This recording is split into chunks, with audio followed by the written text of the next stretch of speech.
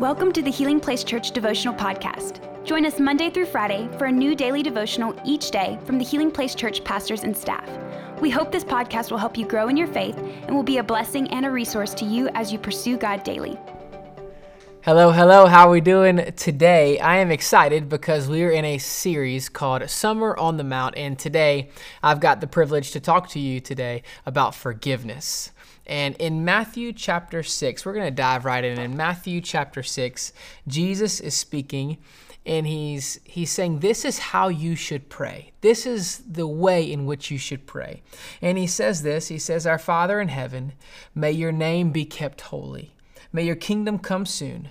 May your will be done on earth as it is in heaven. Give us today the food we need." Then verse 12, this is where we're going to camp out.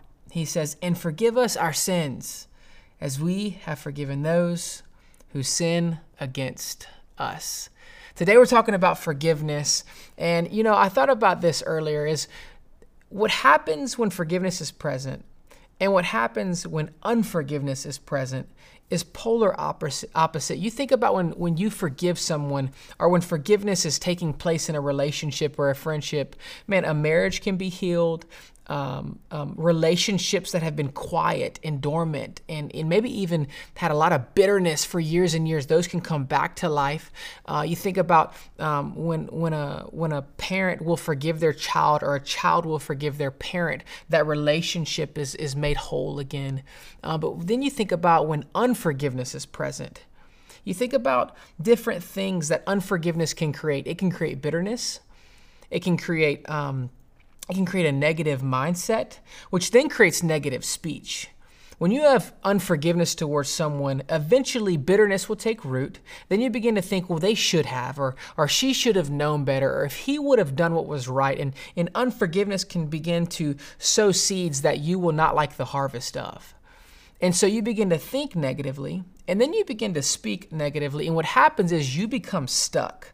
And the thing is every day, hopefully we're praying to God. Hopefully we have a time in prayer, and hopefully it's even throughout the day.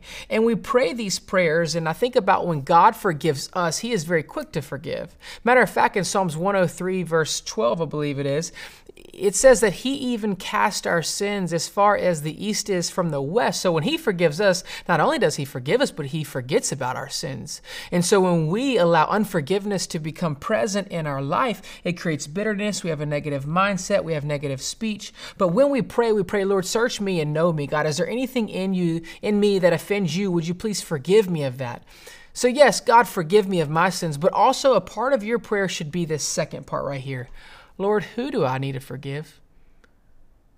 Maybe it's somebody recent. Maybe it's something that's been going on for 5+ years.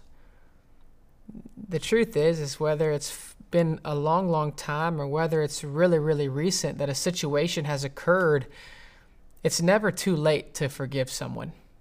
Because what I have found in my life personally is that when I withhold forgiveness from someone, I sometimes, in my own immaturity, I think that I am handcuffing that person as if I am having them held hostage. But the truth is, the only one that is in handcuffs is me. Because unforgiveness, it maybe set the other person free, but truthfully, it sets you free. And so what I have found is when I get frustrated and upset and God will convict me in prayer and I go, God, but why should I forgive them? There's two things he has always brought me back to.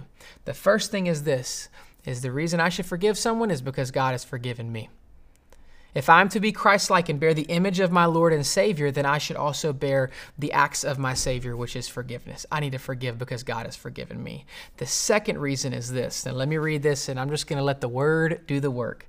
Right after the Lord's Prayer right there in Matthew 6, verses 14 and 15 say this: "If you forgive those who sin against you, your heavenly Father will forgive you." That's good news. Verse 15, though. "But if you refuse to forgive others, your Father will not forgive your sins." That alone right there is so convicting. So why should we forgive? But Paul, you don't know what they did. You're right, I may not know. But Paul, you don't know how bad it hurt. I know, but let me tell you something. I have felt pain too. I have been done wrong. But we should forgive because he has forgiven us. And also because Matthew 6 says, hey, if I withhold forgiveness from someone, God will withhold it from me.